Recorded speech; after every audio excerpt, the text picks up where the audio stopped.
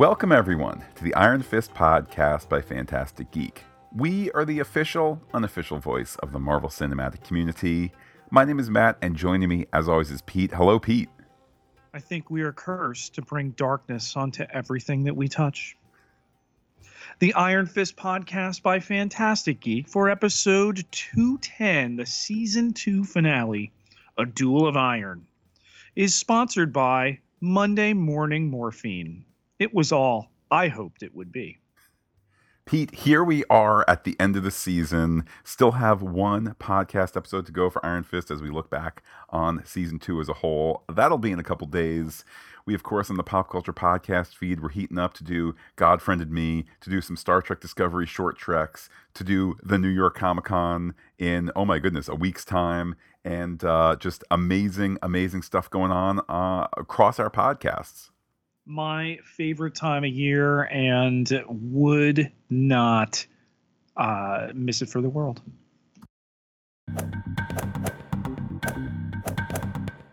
Time to step inside the dojo and deconstruct this episode. Danny begins with a voiceover as Davos cares for young Danny in Kunlun. Danny makes Davos a paper airplane, which probably crashes and brings a theory later on.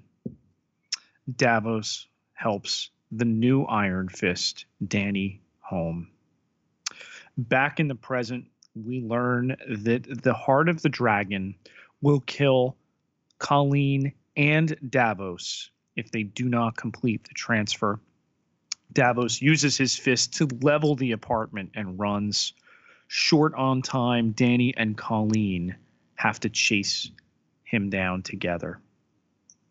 Locked in the dark room at Eden Towers, Misty uses her bionic arm to start to break out. Walker drags Chen Wu's body away and sets up a perch to use her sniper rifle. On the way to the hospital, a doped-up Joy admits her wrongdoing to Ward. He tells her he's going to be a father. Davos returns to Eden Towers only to dodge Walker's bullets. Danny and Colleen aren't far behind, clear in the understanding that if Davos is killed before the transfer is complete, Colleen will die as well. Davos uses his fist to fire a cinder block at Walker's location and force her to take up a mobile position. Danny and Colleen interrupt her when Davos attacks Colleen. Danny keeps Walker busy. Misty breaks out and joins Danny, using her arm as a shield. Danny uses Colleen's sword to open up a water pipe, and Misty uses the strobe light on her phone to swap Walker for Mary. But Misty's arm is done. Danny joins Colleen's fight against Davos. Colleen is able to complete the transfer. The next morning, Misty explains she dropped Mary with the EMTs. She offers Danny an opportunity to talk with the apprehended Davos before she books him. Davos wonders how Danny is still able to approach him with compassion. Danny, however, has learned to wear his mistakes, and Davos tells him he still doesn't know who he is or what he stands for, and that it will be his undoing. Colleen and Misty talk about new arms and the Heart of the Dragon. Misty doesn't think she is going to take the captain job. After all, Knight and Wing has a little bit of a ring to it. They resolve to hang out soon, maybe sooner, especially since Misty didn't like what she saw the last time she was around Luke Cage. And Colleen has one of the few weapons that might make a dent in him. Danny thanks Misty for her help before he and Colleen have what feels like a last talk about their nice little life and its consequences. They've been through so much and will always be bonded. Danny heads back to their apartment while Colleen goes to the Baird Center. Danny starts straightening up the apartment and finds something on the back of the crest from Colleen's heirloom box. Colleen returns Sam's car keys at Baird. She also speaks to Mrs. Yang, who tells her the war is over. But Colleen demands change. Mrs. Yang tells her it can't happen overnight. So Colleen will be watching, and Mrs. Yang will tolerate no interference. As a Narcotics Anonymous meeting wraps up, Ward knocks on the door and asks to share. He stumbles at first, but ultimately comes to that he has no one and doesn't even know himself. Afterward, he tells Bethany how he overheard her announcement of her pregnancy and that he wants to be there. But she cannot allow that, not until Ward knows who he is. She will soon have another person to take care of and can't add a third. Walker breaks into Joyce and catches her up about Davos no longer being a concern. But Joy has a gun on Walker, who tells her Mary Walker's fingerprints were on the knives in Sokovia, meaning there's another altar, which could be triggered by a gun pointed at her heart. Walker intends to leave her payment with Joy and draw it out. She could use her connection and her reach. Colleen arrives home to a letter from Danny detailing his discovery of the Iron Fist symbol on the medallion was confirmation of what he heard about the story of the first woman to defeat the dragon from Davos when he was in Kunlun. Her name was Wu Ah Shi, the pirate queen of Pinghai Bay, who may be Colleen's ancestor. Ward stands in front of a private plane when Danny arrives, not intending on letting it leave for Asia, where Danny wants to track down answers from whoever supplied the body of a former Iron Fist. Danny convinces Ward to come along. Months later, bank robbers are stopped by Colleen, who lights up her fist as well as her katana. In Hokkaido, Japan, Ward orders another water in a sake bar at 4 a.m. He wants to know about Hancock 212 and the corpse sent by a man named Orson Randall. Ward's been from Hong Kong to Kuala Lumpur to Jakarta, where a shipment was stolen. The goon's employer wants his property back in two guns that a very different Danny wields and shoots glowing bullets from, which converge and eliminate the bullet fired at him.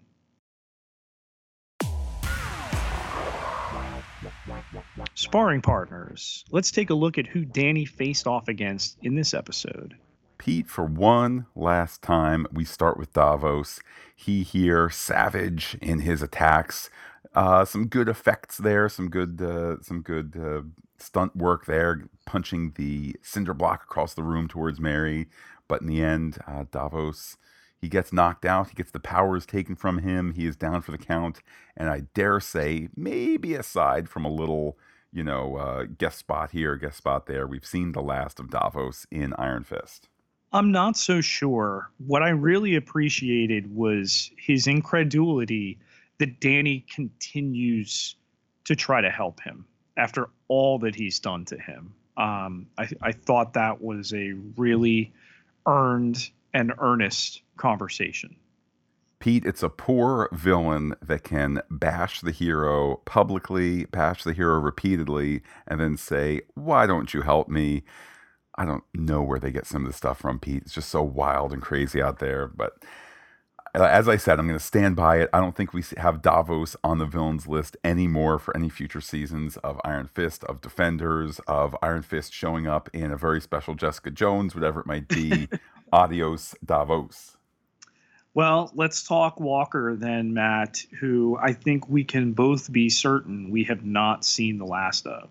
No, it's definitely written for the character of Mary Walker to return, to see more Mary, to see Walker, and then to see this third personality. On the one hand, I'm glad that they're setting up future seasons. I think also, I don't know, I have the wind taken out of my sails a little bit just because, I think that could have been a fun addition for this season to really ramp up that. Not that the season was particularly lacking, and with 3 episodes less, who knows? Maybe this is exactly where the Mary Walker story was going to end in a 13 episode season. Maybe it would have ended at this point at episode 10, and then whatever. Then she comes full force, whatever it might be. Then the third personality comes out. But as I said, I did feel that it was slightly telegraphed a bit too much, and it's rare. It's a rare thing for the audience to be ahead of characters, and for it to be something that really clicks. Yeah, and I think they've really laid the groundwork, obviously, for whatever transformation they're looking to, have the character go through. We've never said Bloody Mary on the screen there. We've never even said typhoid.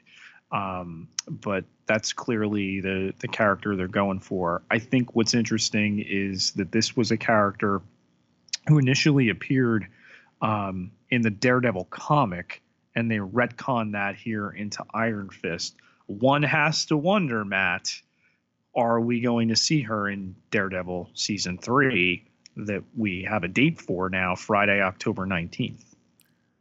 I would certainly welcome it, and I would prefer that versus, hey, we've developed something for use in Iron Fist later, particularly since I think it's clear that an Iron Fist season 3, if it occurs, is going to be a very different flavored creature than we've had for the first 2 seasons. So I would welcome that. That would be a nice surprise at New York Comic Con if they say, you know, and Pete, I can just see it now. Here's the Jeff Loeb moment. He shows the sizzle reel for season 3. Then he goes, hold on, you guys might not have noticed one thing. Play it again, Larry. And he played again. What? Who was that in the shadows? What with her machine gun? Let's bring her out now, everybody. Alice Eve playing Bloody Mary. And everyone will go nuts, just like Jeff Uh, Loeb planned. I so hope that happens. Particularly, we had another teaser drop today for season 3 of Daredevil. I've seen the first 6 episodes, the screeners, and it's really, really good. Well, Pete, on this season of Iron Fist, we have to mention one more bad guy. That is, of course, the local Japanese gangster who is kind of an entry point for future story stuff involving Orson Randall. Yeah, as a setup, and it's amazing to think of how much of this episode wraps up and sets up. And we'll talk about that in our next segment. But here's a guy, he's had something stolen from his boss. He's trying to get it back. And, he's used more as a cautionary tale. Don't shoot at Danny Rand now, because Danny Rand can now use glowing magic guns to shoot your bullets out of the air.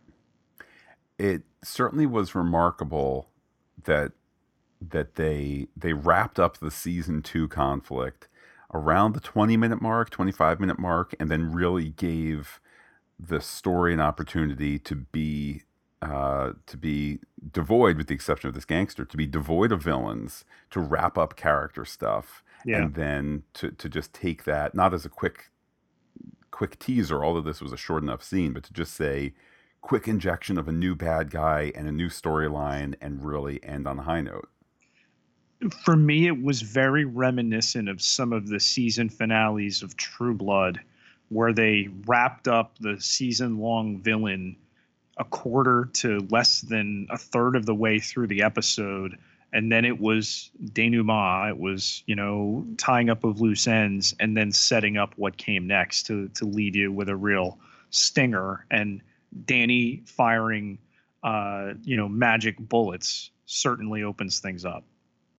Well, Pete, behind every magic bullet, there is the Iron Fist keeping things steady. And of course, this entire season, our magic bullet of a podcast has been made possible by all the Iron Fists out there who have visited patreon.com/fantasticgeek, keeping this bad boy afloat in Davos storm and merry hail, fire of bullets, etc. Whether you want to have the one light up fist plan, whether you're going to go for the double, okay, or maybe you want anything that you should grab to light up and be used as a weapon in your assistance of Fantastic Geek. There is every level imaginable and perks that go along with that. And then everybody who contributes gets exclusive podcast content. So thank you again, and we hope whatever you light up, you use responsibly.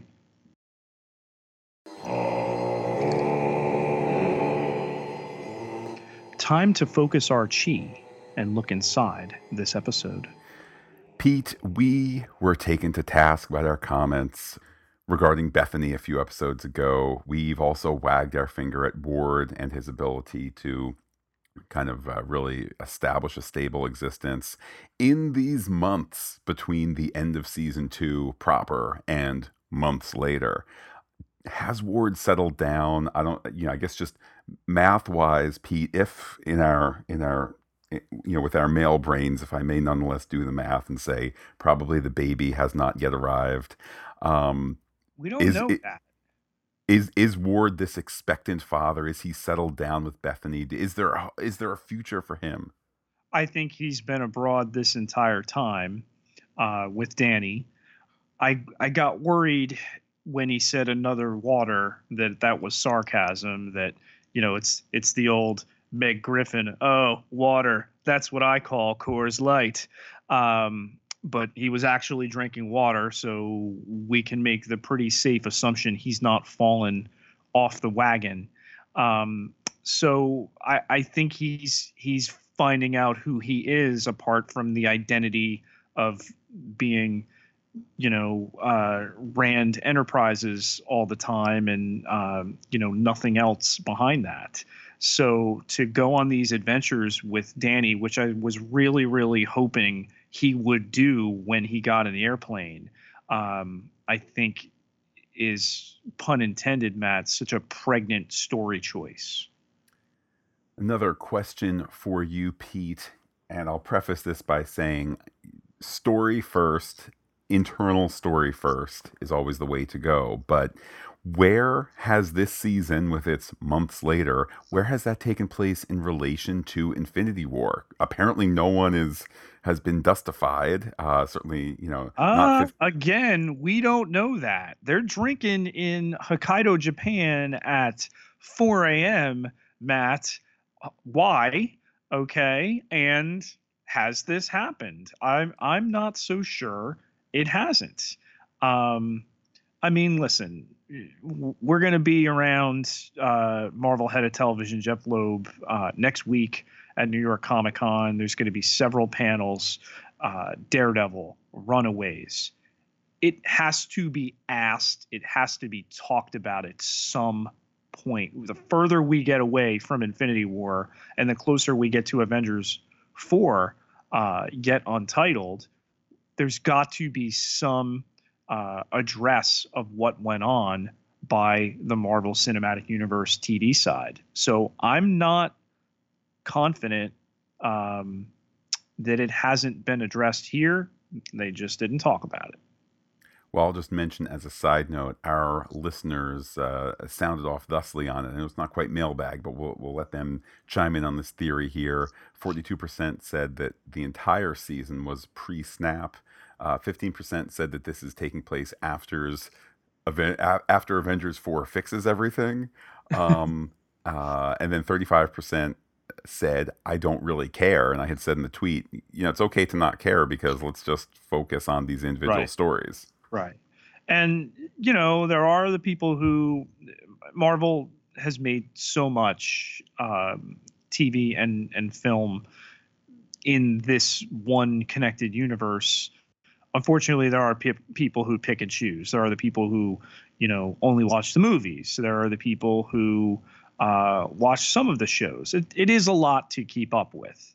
There's the people who only watch the shows and, are not down on the film side, although I would argue they get the least out of it. It's not something that necessarily has to be addressed, but I think that's on the table, and these characters are in the same universe as our other characters, it's got to be tantalizing to whichever writer's room convened or was privy to that knowledge after the fact and able to go with it. Here's mine, Matt, that I'll start with, and then I have quite a few to address here. How did Danny not have a post traumatic stress flashback when he made a paper airplane in Kunlun to show Davos, which surely crashed? I think that what happens maybe when you switch showrunners is some of that narrative sinew, which Pete was so sinewy in the first season that it showed up in every episode. There must have been 9 to 12 times that we saw the But flashback, some we portion. were on the plane, and my mother said she loved me and was sucked out of the plane, and everything I did in Kunlun tried to fill that hole in my being. I know that for Danny, it is difficult to watch Rex Harrison movies because that makes him think of the rain in Spain, is mainly on the plane. Plane sounds like plane. Mom and dad died on a plane, and he just instantly cries. So, yeah, I think that your point is a good one. I think that if you want to throw it into the category of don't like the show didn't care. We've talked in previous episodes about the importance of always caring about those little details. Short term was meant to show two boys just playing as boys do, but boy games as one does in youth. But yeah, to make it into a vessel through which Danny's parents died and it brought him to this place and kind of severed his life in half, certainly at that point. All true, all legit, and wag the finger to the writing. That scene could never have taken place in season one. I like the audacity of the writers to go there and then not make it a heavy handed, oh my God, I've just thrown a paper airplane and my parents and I fell from the sky and I am the child touched by fire. All I know is, Pete, we are better served having a slightly tougher Danny this season. How about the front loading that goes on here? They continue to tantalize us with a Misty Knight, Colleen Wing long term team up. First, the idea of Misty getting a bling arm, which is a hardcore connection to the comic. She has gold on her arm in the comics. It's jewelry, it's bionic, it's awesome. And then that Knight and Wing have this ring to it that Misty's going to turn down the captain job, and we'll finally get the daughters of the dragon, and they can go out and kick butt all the time and not need Danny or Luke or any of them, and we'll all just be so much better off for that. I mean, I guess I have mixed feelings. Certainly, I would like to see all of that. The problem is just not knowing where all of this is headed. So, Yeah. like, it's great to set up future stuff, and it's great to not be like, oh, they kind of interacted this season, but only when they got renewed did they inorganically get mushed together to create this thing from the comics. Like, it's nice to show the building nature of it, but then you add to it, like, I don't know, like it's kind of so long term and there's so much time in between seasons that it's a little bit difficult to get a sense of momentum. Now, fast forward to, I'll pick a number, 16 months from now when Iron Fist season 3 comes out. Um, for many, many people, they'll just be able to go season 1, season 2, season 3 in one sitting. So that arc will be easier to see and there won't be the space in between it. That said, I kind of feel like where is this coming from? Is this coming from a genuine love of Daughters of the Dragon? I think that's part of it. Is also coming from, hey, look, Netflix overlords who are solely responsible for actually ordering more seasons. We have stuff that people will be really excited about, and look at all these people on Twitter and Facebook, and look at how they're genuinely excited about Daughters of the Mhm. Dragon and diversity and representation, all of that, and that's all true. But it's like, is it being packed into this season so they can help sell the next season? Okay, maybe. I mean, it is showbiz, but to me, the mixture feels slightly off versus just this organic thing of like, oh man, we're building towards it because we can't wait. There's no season 2 of Defenders buzz out there. It's not to say it couldn't happen, Matt. We could be in New York Comic Con next week and they make an announcement. Let me propose something else.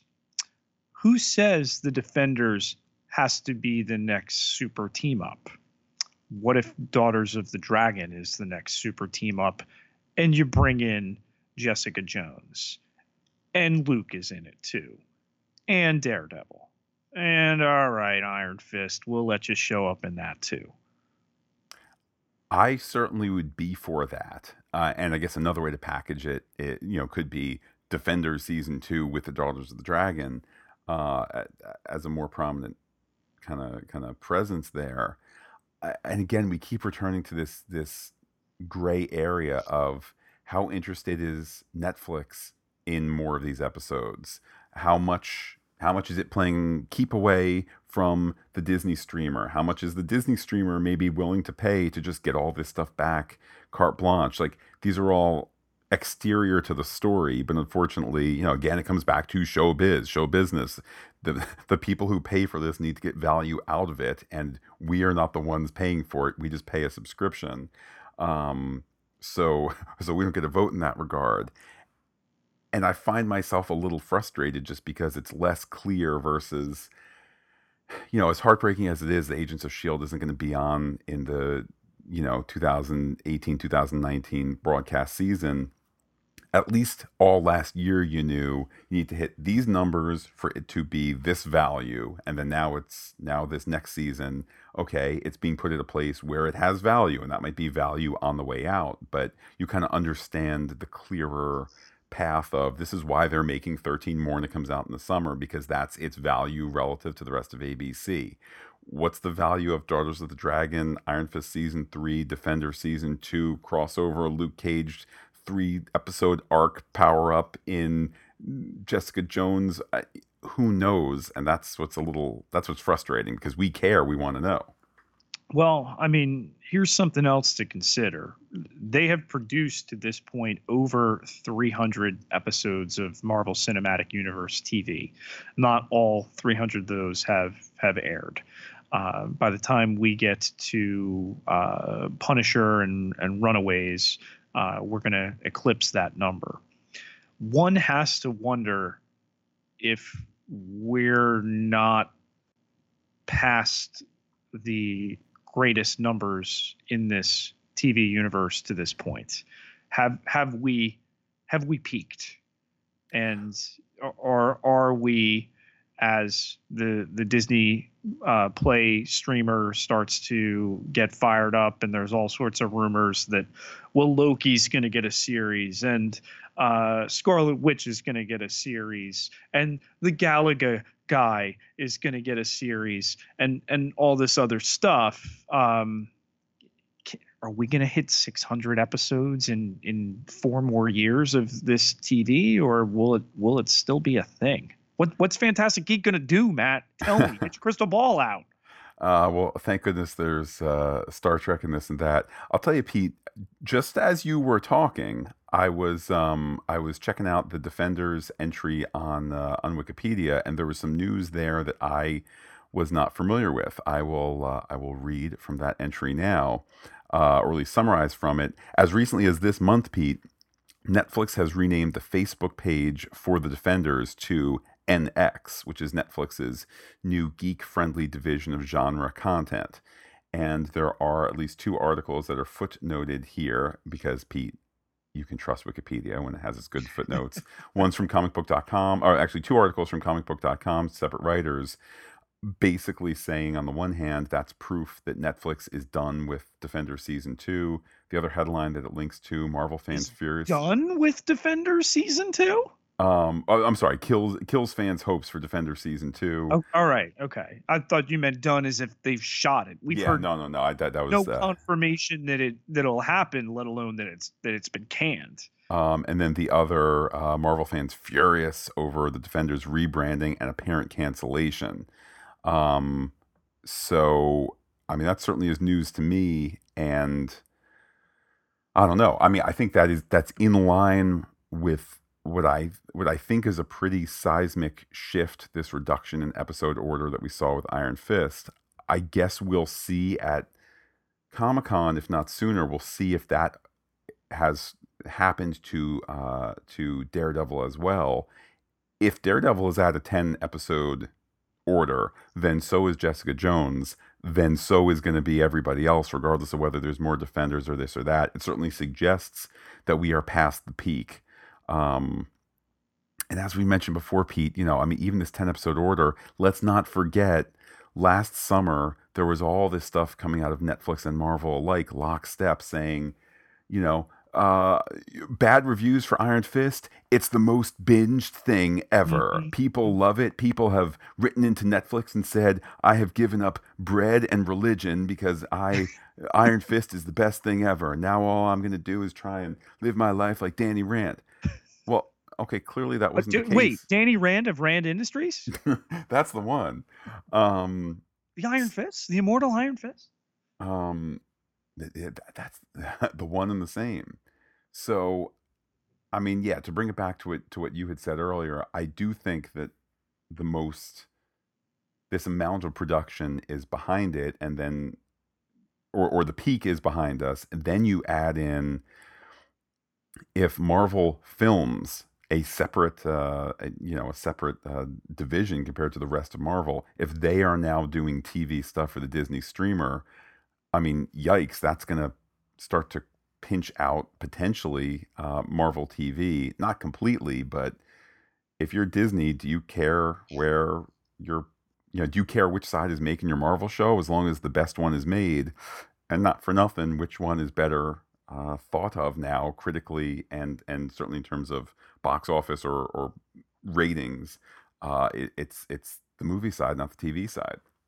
All I know, Matt, is if there is discontinuity between the police officers' uniforms in previously shot seasons and moving forward, I'm just going to lose my mind and not pay for Netflix anymore.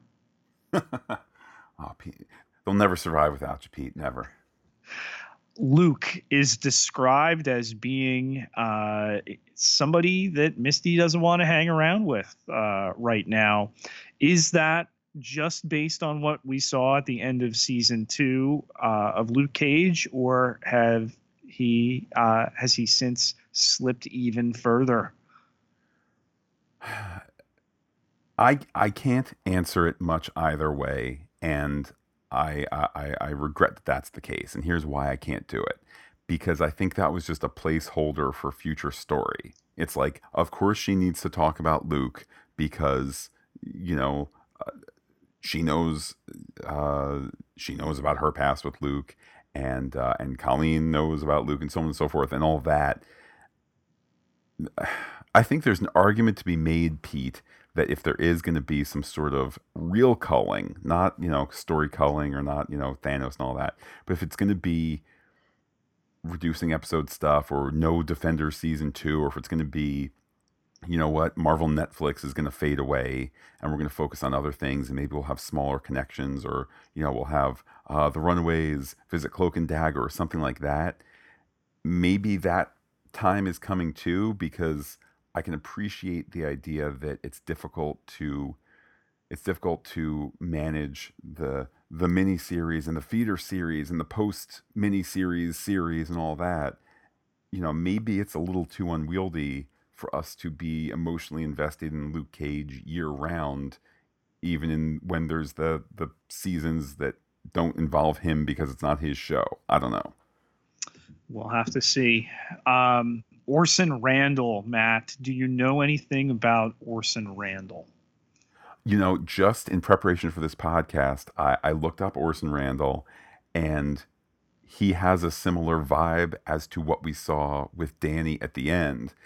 Before I had read anything about Orson Randall, the vibe I was getting from Danny was like that of the Shadow, traveling in the Far East, and he's gun-toting, kind of detective, kind of kick butt, kind of justice. Um, Bring on Orson Randall if that means more of what we saw as the final scene of this season.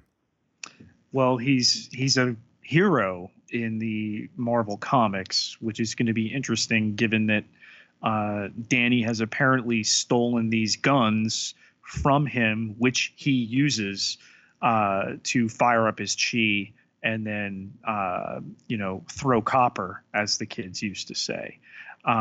So it's going to be interesting. This is a guy who was active in the World Wars, and do they keep it comics and have an older gentleman play him, and then you put the mask on him and he's through the magic of stunt people able to be more active, or do you just have him played by a younger guy and he never aged because he's an Iron Fist?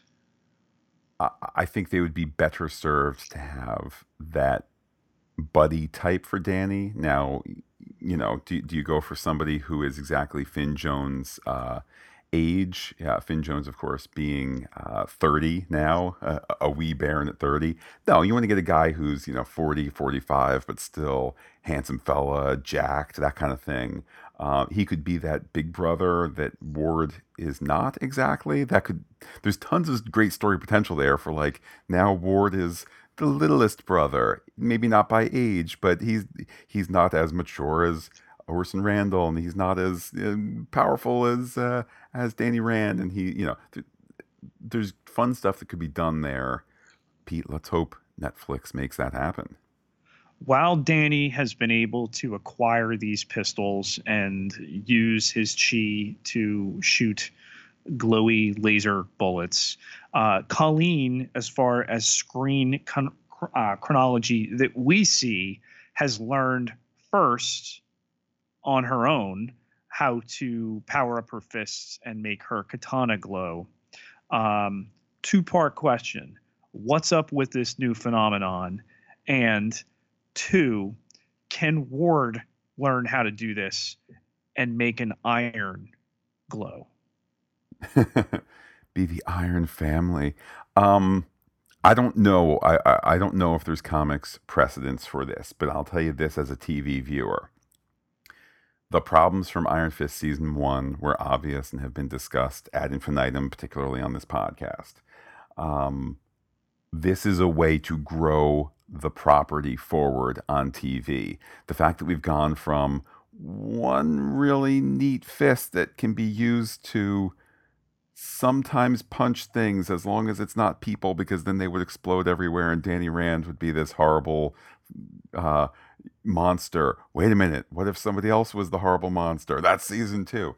Now that it's like your gadgets can be powered up, it can be the slicey sword that cuts through a car. That would be fun to see. The neato bullets that blast through concrete, whatever it is. I feel like there's more kind of comic booky stuff here as opposed to a guy who's really well trained at martial arts, like any really well trained person would be.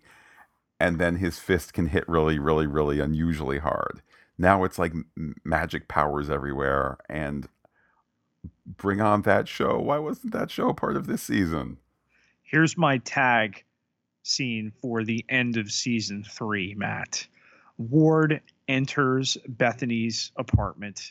She's harried. She's got a pile of laundry. The baby's crying, needs to be fed. Okay, her shift starts in a little bit. Ward enters, lights up his fist, picks up the iron, and goes to town. Becomes domesticated Ward Meacham and saves the day.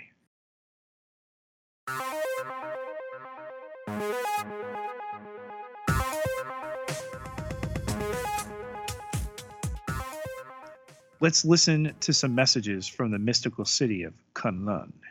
Pete, we finally get to wrap up the email from 084 who says, last merciful bullet point, spoiler alert, Pete, it's not, that ending. When Danny teased Colleen getting the fist at the end of episode 8, I was meta mad because I didn't think the events of the last 2 episodes would actually play out exactly how I wanted them to. But they did. Iron Wing is something I would have deemed way too good to be true way back when. But getting that final shot of her in full vigilante mode with the katana glowing right along with her fist, I have to be honest, that's the closest thing I've ever come to squeeing. Then we get the utterly ridiculous scene in Japan that I didn't know I needed in my life. Orson Randall name dropped. Danny and Ward as partners in crime. Ward sober. And Gung Fu. Gun Fu, sorry. That was so unexpected. Can we call it Gung Fu? I We- like Gung Fu better. We certainly could. Apparently, Colleen's iron-fisted ancestor is indeed a character from the comics who could channel her chi into arrows and guide them through the air. And Orson Randall harnesses that power in those guns. Putting that to the show is so far-fetched and outlandish that it works, and it makes me excited for season 3 in a way I never thought I could be. Well, Then Pete. Oh, I'm sorry. No, go right ahead. I was just going to say, I just hope a 3rd season comes to pass because nothing's been renewed. Nothing's been announced to this point. And it's the old, writing checks that your studio may not cash. Time will tell. I mean, to be fair, rare is it that Netflix announces a renewal for anything in the first week, the first month, but certainly in the first couple months. Anyhow, 084 says, I lied, one more bullet point. Back to the last thing I said, this season did something unprecedented. It made me excited for its own next season, something unfathomable. But it also has me excited for what it could mean for the other shows. In Luke Cage Season 3, we could be seeing Misty with an upgraded arm. She mentioned bling. Could we finally see some gold like in the comics? Maybe repulsor energy beam. Yes, please. Side note, Pete, I vote for like Inspector Gadget arm, Oh, absolutely. I want it to come out of her hair, out of there like that, like Inspector Gadget, maybe like the helicopter blades too that she can control. Let's fully embrace this. She also mentioned maybe recruiting Colleen to try and knock some sense into Luke, which would be a fun scene to watch. We have a villain almost perfectly tailored for Jessica Jones Season 3 in Walker and Mary's Third Altar. Ooh, that's interesting. Yeah. Hell, if she's powered enough, maybe she could be a big threat if Defenders ever gets a Season 2. Not a lot of seeds planted for Daredevil, except that teaser, but that's another place Typhoid Mary could show up since she's a big Daredevil nemesis anyway. All in all, this was miles above Iron Fist Season 1, and I think that Jessica's Season 2 as well. I liked Luke's second season, Agents of S.H.I.E.L.D.'s back half of Season 5. Bottom line, Marvel TV is killing it in 2018. Obviously, the movie stuff as well, 084 mentions, but to be churning out this much content and all this level of quality, it's just heaven. It is, and like I said, my only concern is how much more do we have? Have we had the greatest days yet? And is it just a matter of counting down till it's done, or will they find the wherewithal to both continue these shows and add new ones to them? We just have to wait for those answers. Indeed, wait and see.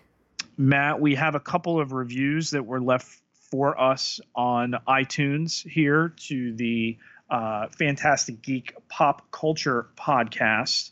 The first was left by Trek and Tech, and it's headlined "A Plethora of Positively Fantastic Podcasts," 5 stars, and it reads, I found my way to the Pop Culture Podcast after finding and enjoying the Agents of S.H.I.E.L.D. podcast last season. Specifically, I enjoy the knowledge, insight, and pleasantly positive banter between the excellent hosts. The production quality on each episode is also great. This is equally true for each associated Fantastic Geek podcast. I gradually added each additional Marvel podcast before gleefully discovering the Star Trek Discovery podcast. It was then that I realized that my entertainment interests align perfectly with this network of podcasts. I switched to the main feed and am now a proud patron. Thanks to Matt and Pete for the many hours of exceptional podcasts. It's our pleasure to do it with you. And Pete, the fact that we found somebody precisely attuned to our own pop culture sensibilities, that just shows the power of the internet in 2018, man. Absolutely. Another review here left by Sky and Julian. 5 stars, headlined Two Articulate and Interesting Hosts. And it reads, the Fantastic Geek podcasts are the perfect after viewing treat to listen to after watching any Marvel TV show. The recaps help to jog your memory of things you might have missed and are well written. I've learned a lot from Matt and Pete, hearing them talk about how shows are constructed and written, from Chekhov's gun, showing and not telling, and decisions made in shooting. This has heightened my awareness and appreciation of the shows and has made me a more critical and discerning viewer when consuming television. Mostly, these guys are like the buddies you wish you could have around to share ideas with after watching a particularly satisfying episode, because no one else in your household is into the same shows you are. Thanks, guys. Hey, that's what we try to do. We try to be there for you, even though you're not here with us. We're all one big happy geek family, and thank you for the kind words. Much love. It's all about that water cooler effect. Pete, how can people hop on the old water cooler discussion with you on, I don't know, the social medias? You can find me on Twitter at Peter, Pieter J. Ketelaar, Ketelaar. And Matt, it's been a journey back, but 10,001 followers can't be wrong. Time for me to unfollow. People can be in touch with me on Twitter, where I am looking back lost, but do be in touch with the podcast. Visit fantasticgeek.com. Check us out on Twitter, Instagram, and Gmail, where we are Fantastic Geek as well. But wait, Pete, there's more. Facebook.com/Fantastic Geek with the PH, all one word, like it today. Pete, we will be back on Sunday to wrap up Season 2 of Iron Fist. That's the same day God Friended Me hits the airwaves, at least in these United States. And then we're, of course, off to the races with New York Comic Con, Daredevil, etc. in the month of October. But with that, Pete, I will say adios to all our listeners for this episode and give you the final word. Nothing ends without a new beginning.